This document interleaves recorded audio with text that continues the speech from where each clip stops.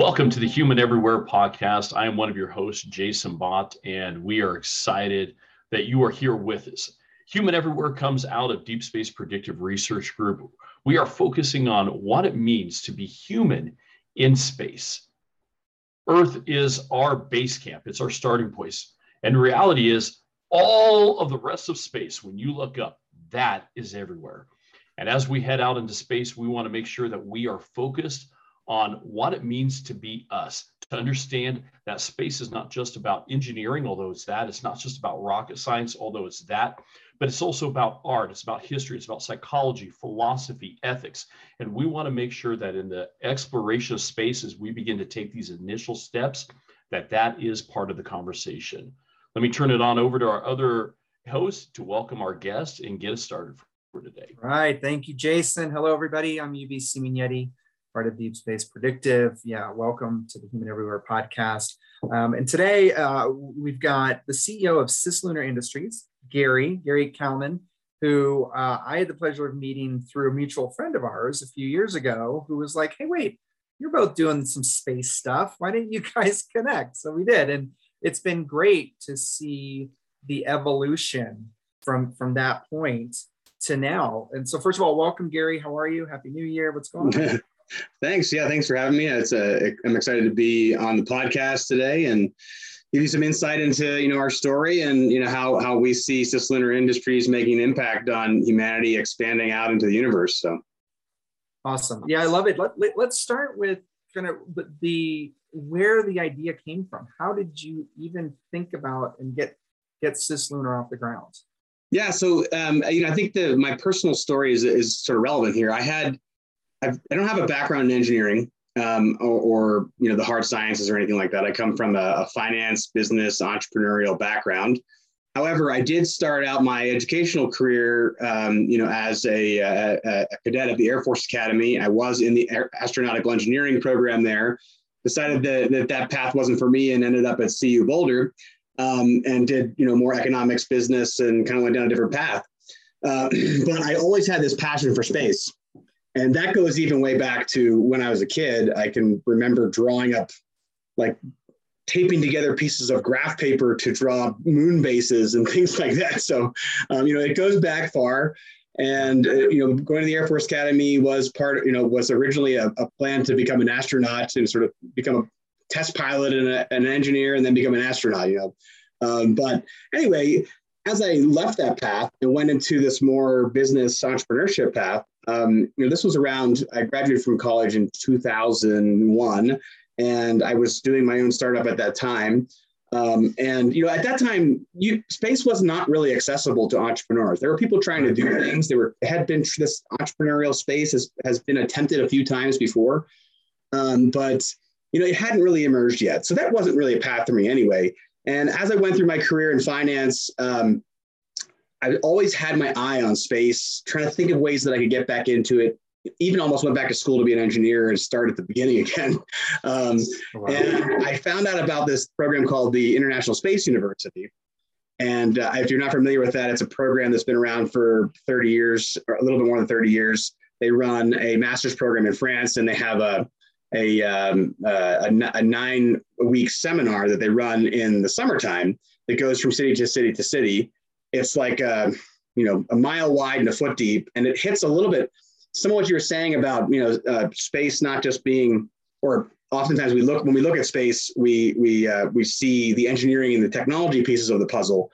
At ISU, they very much focus on the space industry is much more than that. It's not just the scientists and the engineers, but it's like literally all of society is going to have an impact in space eventually. And so they have this really nice broad scope of education that brings in people from all walks of life, from something like 30 or so nations are there represented at this event. And you just go deep into it. And that was my way of breaking into the space sector. And as I went into the International Space University, I had this vision for wanting to be out on the frontier of space. So this was back in 2017. And prior to that, I had learned about pioneering efforts of Deep Space Industries and Planetary Resources to sort of open up asteroid mining. I thought, oh my God, this is actually becoming real now. And also we've seen like the progress of SpaceX and other entrepreneurial space companies kind of showing that this is now not just the province of governments, right? So my mind started to open up that now might be the time for me to go back to my entrepreneurial roots, get into the space sector, and try to, I just decided that, hey, even though I'm coming from the outside, I can use this experience to join the space sector and create my own company. And I didn't know exactly what I wanted to do, but I wanted to be on the frontier of where we were going. And I even thought of the name. For some reason, I don't even remember how it came out, but I had some inspiration at some point prior to going to ISU for CisLunar Industries as a name. And it happened to be available as a .com. So I was like, there you go. I'm just going to grab that. I don't know what I'm going to do with it, but I'm going to grab it in case I need it. When I went to ISU, I had this, I actually quit my job as a director of finance because I didn't want to have it be too easy to go back into that job. I could have taken a sabbatical and just gone back to it, but I wanted to make this shift into the space sector. I wanted to start a company. And so when I went there, I actually just sort of looked around for other like-minded people who could join this effort, who were interested in starting a company, who had other complementary skills. I have finance and business background. I needed some people who had some engineering and space background. So I found a couple of people who were interested in that. And we literally just sat down on, in a room in front of a whiteboard, and we both wanted to be out on the frontier of space. And we just kind of brainstormed what was already happening. There were companies working on asteroid mining, there were companies working on lunar mining, there were companies working on in-space manufacturing, but there wasn't really any companies that were focused on processing the metals in the middle of that industrial value chain. And of course, companies that were planning to mine things from asteroids had ideas about mining metals, right? So that was not out of their roadmap, but it wasn't a focus, right? We thought there's an opening there. And at the same time, we were looking at, we were learning about space debris. I became much more aware of it when I was at that program. And the light bulb was really, well, there's all this mass out there already. It's already refined metals, like it's close by. We know where it is and who owns it and everything. Shouldn't somebody try to mine this debris belt, and see if we can do something with it? And that's like a pretty naive question because there are a lot of challenges with orbital mechanics and whatnot, but conceptually, it's there. We should do something with it. A lot of energy and money's been expended to get it up there. If we can make use of it, then we can solve the debris problem and we can kickstart this space resources thing for metals, at the same time. And so all of that kind of fit together, and we discussed that with advisors at ISU, kind of continued to build the idea, and just got more and more encouragement as we sort of uncovered different rocks around what were the challenges we were running into. Ended up talking to one of the founders of Made in Space in one of those classes and posed a question to him like, hey, if somebody could sell you raw materials that were derived from space debris, would that be interesting to you? And he's like, yeah, we often thought that somebody should do that. So that was another sort of validation that, hey, maybe there's a market for the product at the end of the day as well.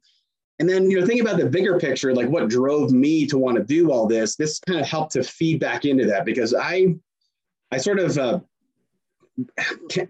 my driving motivation really was that I wanted to make an impact on humanity's expansion. I wanted to find a way to sort of make my dent in the universe on space and getting people out there and making all the science fiction that I love to read and listen to in audiobooks and watch on TV and movies to become a reality, at least the good parts of it.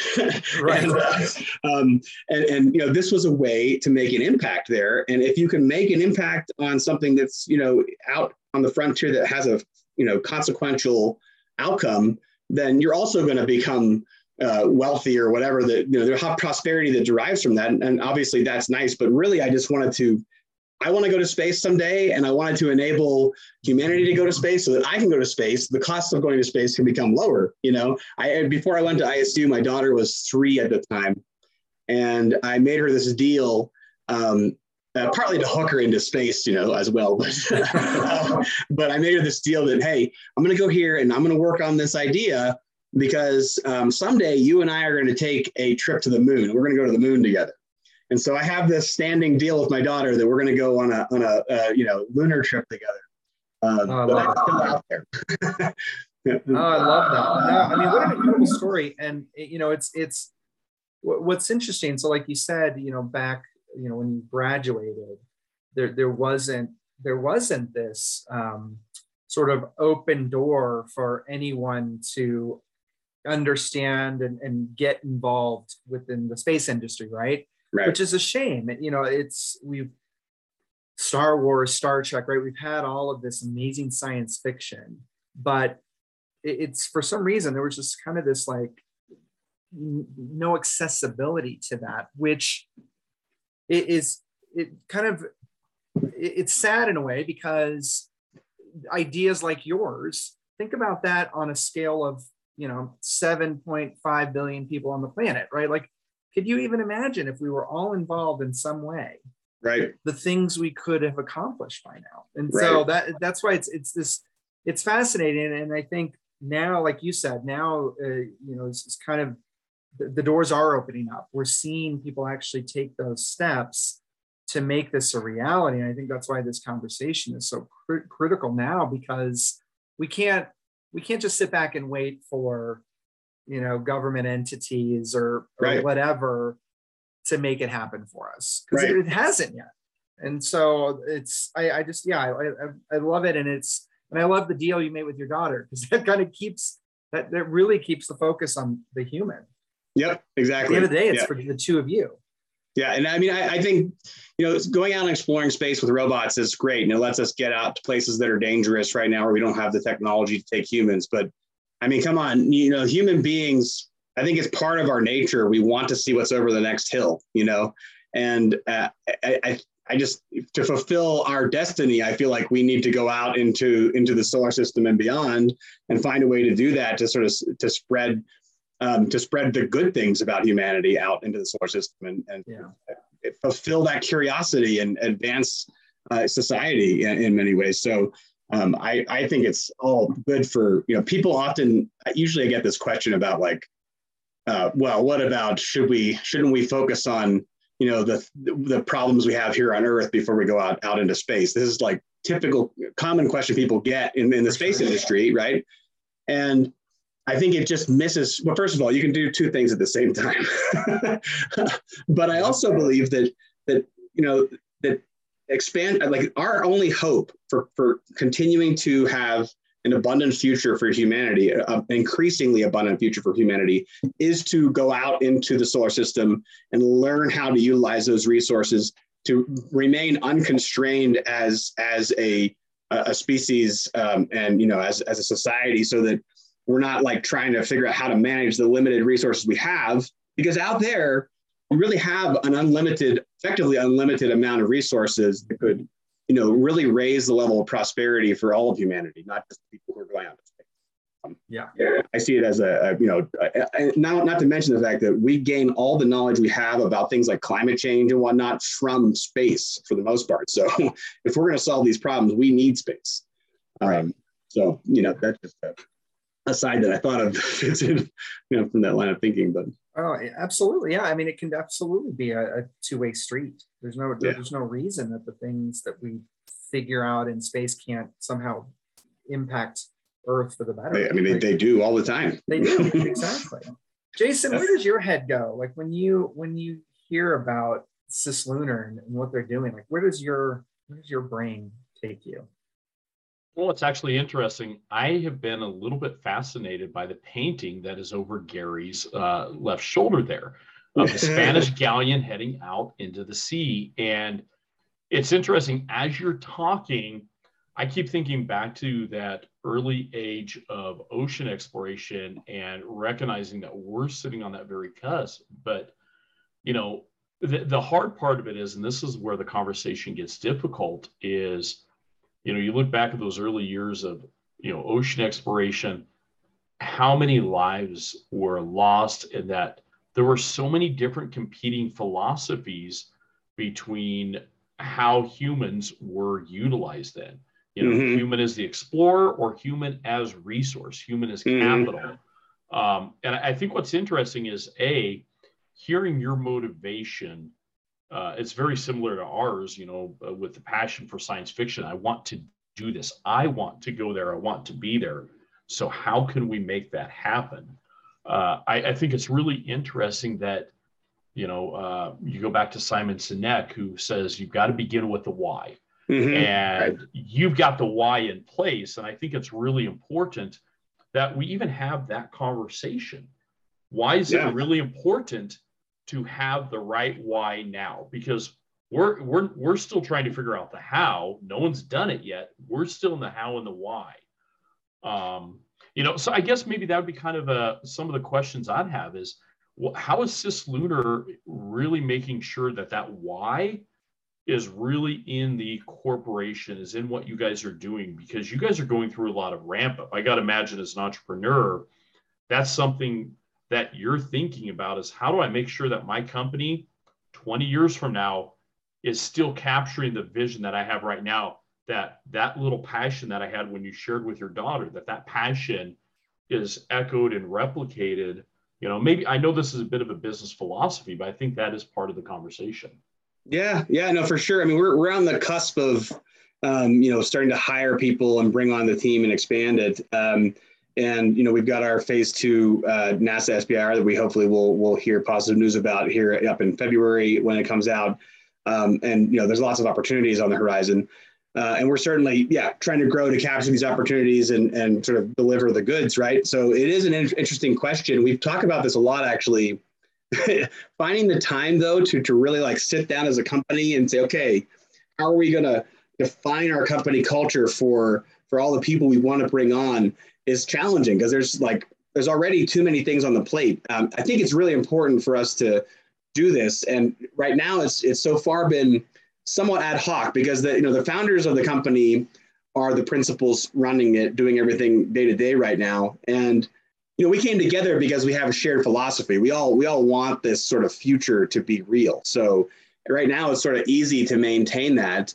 I do think about like, how do we do that? I don't know if I have the answer yet, because we're still figuring it out. But I think, I mean, how do you get it out to 20 years when it's, when the corporation is, when we've hired new CEOs to run operations, and, we're probably more in the visionary status in the company. I don't know. That's interesting. Right now, it's like, how do we make sure that we can get to the end of next year and keep moving the ball forward and finding opportunities and ways to develop the business forward. I mean, part of it is just, you have to, part of our whole philosophy is like, well, you have to be comfortable with uncertainty.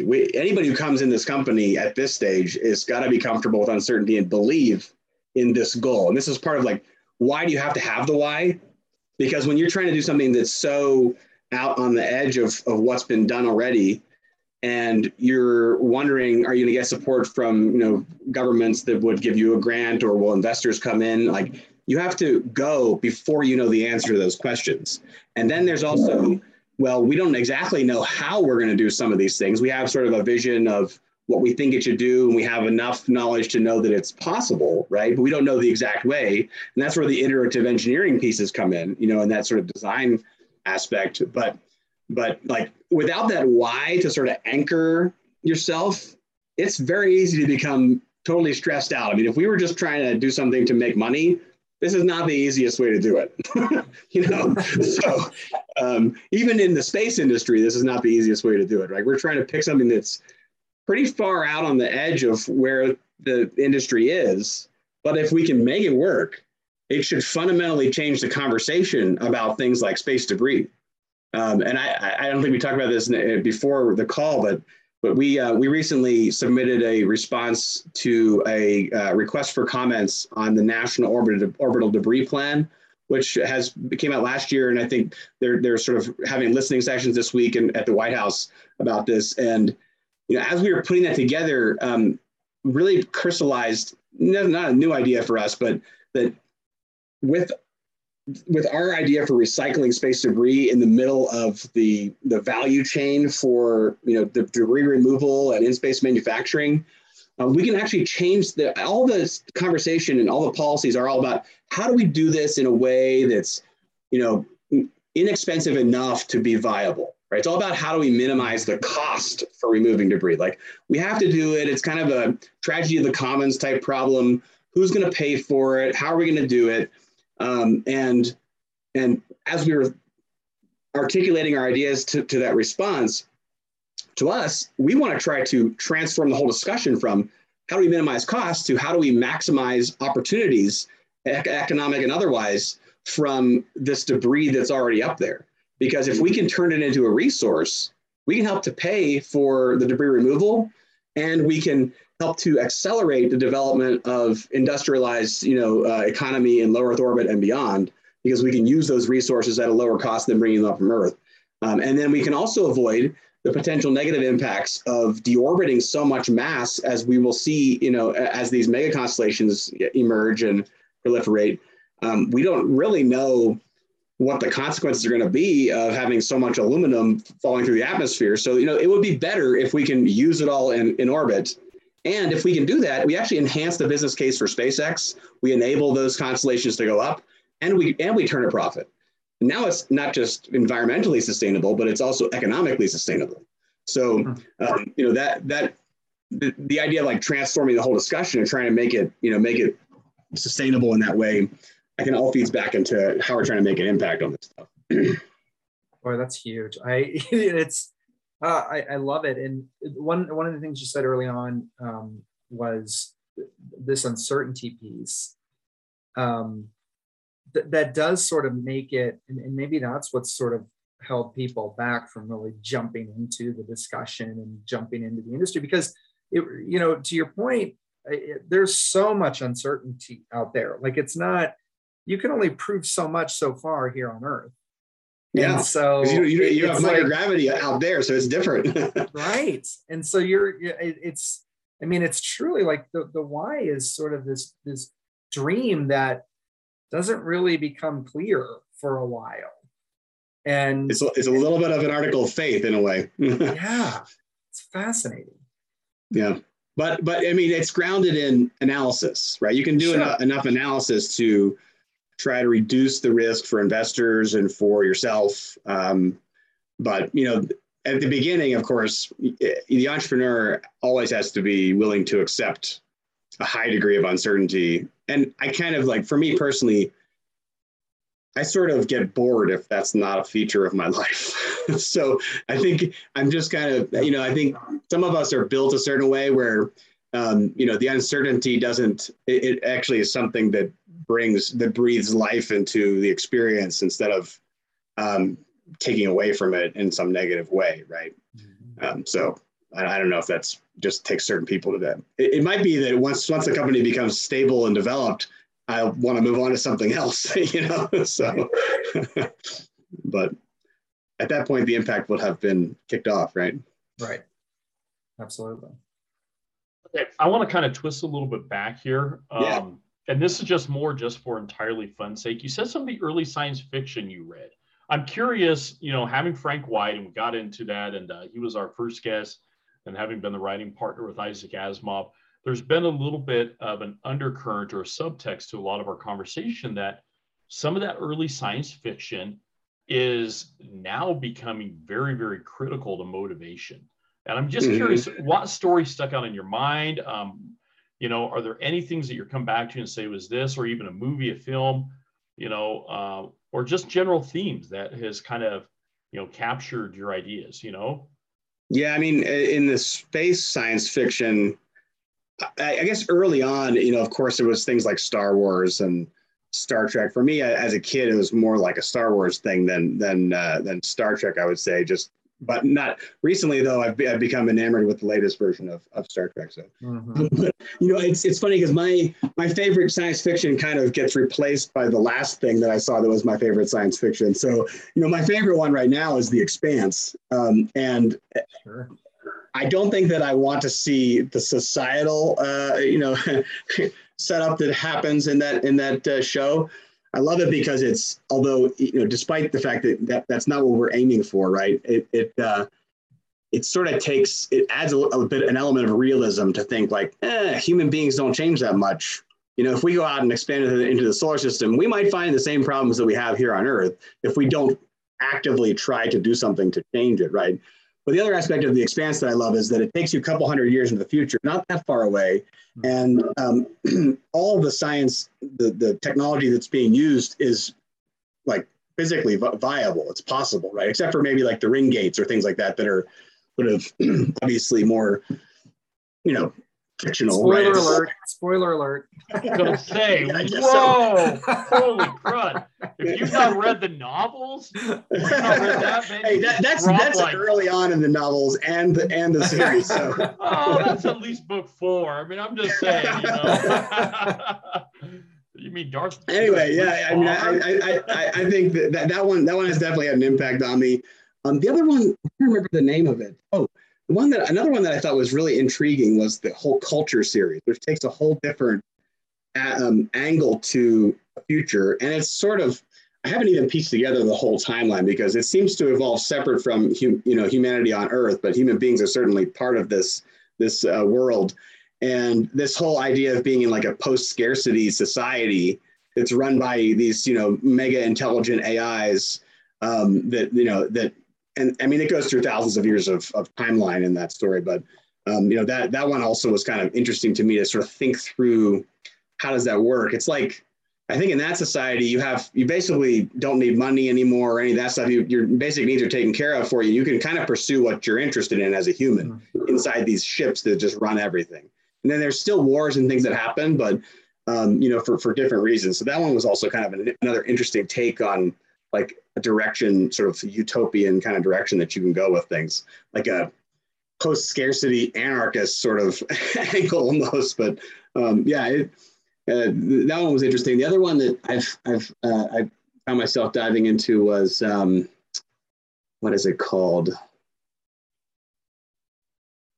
I can't remember the name of it. Sorry, so that one we'll have to set that one aside. Maybe it'll come to me later. But but right now, the Expanse has been my most favorite one to look at. That one, and I've been diving into the new Star Trek Discovery series, which I find pretty entertaining. Well, this latest Discovery, I mean, it definitely has aspects that it follows up with, in a way, almost that relaunch of a spacefaring society. I won't give into spoilers and stuff. We'll be careful. And I am excited that you actually brought up the Culture series because it's hard sci-fi that a lot of the hard sci-fi fans know, but it's not relatively well known outside of some of those tighter circles. And Ian Banks does just an amazing job, and it's one of those rare like massive series that you can literally pick up any single book and start there, and they're all standalone, like you can, and there's lots of interesting like sub stories that happen on the planets that he builds, worlds that have virtual reality, which sort of feeds into this like metaverse that's being emerging here now, and like that the kinds of decisions people make to like live beyond death by living in virtual reality, and there's all kinds of interesting lines of science fiction that happen in that world that Ian Banks created. But it's interesting though that you mentioned even going back to the Expanse series, because I think the Expanse series really is tied into what you're doing. I mean, just even the idea of the Belters, I'm almost positive there's a couple moments where you can see science fiction technology that in a way echoes what you are actually trying to do in real life, which has got to be a charge when you're watching this show and like, I'm building that right now. Holy crap, Yeah, I mean, that's exactly right. Like that's why I find myself often really liking the stuff that's not too far out into the future, because it brings it into something that you could actually do now. And I think a lot of ideas have been science fiction first, and then they become science fact. So it served as inspiration for many innovators out there. I think. Totally agree. I think back to when you were talking about kind of the corporations. I think back to Alien. The Weyland Yutani, right? Like you've got this monolithic or even, Blade Runner, right? But like these huge corporations that sort of take over, and that's what it's defined by. And that could very easily become science fact. Oh, sure. No question. No question. And so that's, I love science fiction because to me, it is sort of preparation. Like, let's prepare the masses for what's very possibly going to come down in the future. And I was even thinking, when you were talking about your culture and your why and all that, I mean, you could almost write a science fiction book about CisLunar and the work you're doing. That will be a reality. Yeah. But it is, right? But you can almost write a book and do it like 50 years out. And that'd be really fun. If only I had the time to do that. Right? Exactly. Yeah. You might need to hire somebody, but that's where we're at right now is that this is kind of cool. Like, you could almost, we can write these science fiction stories that will turn into fact really quickly. And I think, it's just, I love this time that we're in. And, I guess where, kind of final question-ish, what is, like, where do you see it in 20 years? Where do you see CisLunar in 20 years? Yeah. So, I mean, we want to be sort of the steel mills and the aluminum smelters of this century. That we see a whole industrial revolution happening in space, the next industrial revolution happening in space. And like I said before, I think it's going to transform everything. I think it's going to open up an abundant future for humanity that would otherwise not be available to us. And so for CisLunar Industries, we want to be kind of at the center of that. We see how our system, as it is imagined now, is sort of the seed to build this whole ecosystem of being able to enable all these other companies to flourish by providing them with the materials they need, and helping to solve problems like space debris by making it economically sustainable to solve that problem. So in 20 years, I mean 20 years. Let's see. I think in 20 years, we will have people on Mars, probably at that point. We'll certainly have a base on the moon. This is, of course, barring like any, catastrophes here on Earth, that like a war or something like that. But if things kind of stay stable for the most part, then I think, we're heading that direction. It's being accelerated now because there's, a competition happening geopolitically between the space powers out there, sort of aligned with the United States and our allies and China and Russia and whoever went up with them. And as long as that stays, non-combative, then, non physically combative, non-kinetic, if you will, then I think it'll be good for the development of this, because a little competition kind of helps to focus the mind of politicians and the innovators out there as well, and it should accelerate progress. So yeah, I think we're going to start here on Earth, in Earth orbit with this debris removal stuff. We're going to bring that capability out to the moon. I imagine having, a capability at L1, which seems like a great place, that point between the Earth and the moon where there's that balance out of gravity, for anyone who's not familiar with that concept. At that point, it would be a great spot to have like a shipyard. So, I think this is, again, going to the science fiction concepts, right? But really, that makes a lot of sense. If we want to build larger scale interplanetary spacecraft, we imagine being there to process spacecraft when they're done with life and recycle them, and also take the materials that are coming in from the moon and from the asteroids and from Earth even, and from, of course, from recycled materials to help build the big structures that can, be the backbone of some of those spacecraft. Same goes for like space-based solar power is another thing that could be enabled by our ability to manufacture large structures in space, because once we're up there, we can feed those machines and they can make kilometers long pieces of structural materials that could then be used to build large things like space-based solar power.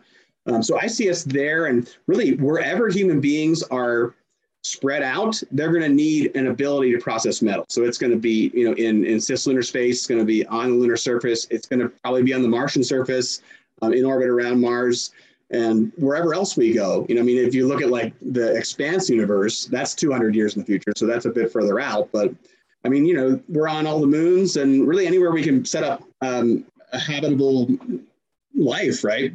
Right. So that's where I see us going. And we're talking about like thousands of micro space foundries at that point, because they're small and they're modular and they're meant to be distributed to wherever we need them. And I'm sure we'll have larger scale facilities too at some point too, as this kind of expands out there. But we want to be integral to that industrial economy, and the industrial economy is what makes our modern life possible. Every device you use has metal in it, and for the most part, and it's not going to be any different in space. We see a future where we can be in all those places. Love it. Yeah. Well, Gary, we are so appreciative that you've been with us. You've been an amazing guest. We're getting ready to sign off here. I think in 60 seconds or less, what's next here for CisLunar? I know you guys were just talking about, the near future, but, people who are listening, they want to find out more information about you. Hey, potentially, I'm assuming you guys are still taking investments. If investors are interested, how do people get connected with CisLunar? Yeah, so we have a website. It's CisLunarIndustries.com, CisLunar Industries.com. And we are actually in the process of updating that website to add more content. We'll have stuff on there about like the types of products we imagine over the near-term roadmap, and as well as all the the media and opportunities we've had to present to different groups. And that's a great place to go for what we're doing, to see who's on our team, and who we're aligning with, all that stuff. Some of that stuff isn't there yet, but it's going to be there soon. Over the next year or so, we have some big things coming up soon. We have we just finished our phase 1 SBIR back in the fall. It was a great success. We were able to take things from concept to working prototype, which we demoed live at the Colorado School of Mines. And we're hoping to have that continue forward with NASA starting in February. Well, that's when we'll find out about the award. So start a little bit after that. We've got the Space Force's Orbital Prime, which is coming up now. And that seems like an ideal place for us to help the Space Force with their efforts for on-orbit servicing, assembly, manufacturing. And for us, we're looking to take this thing to a parabolic flight sometime at before the end of this year. And that'll demonstrate that the idea works in some level of microgravity or simulated microgravity.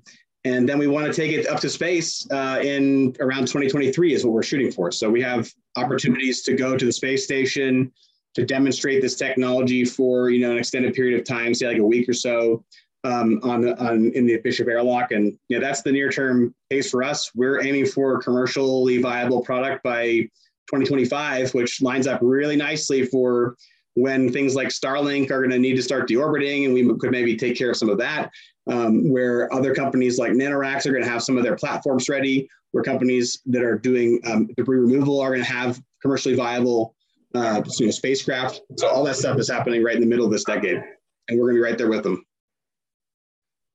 That's fantastic.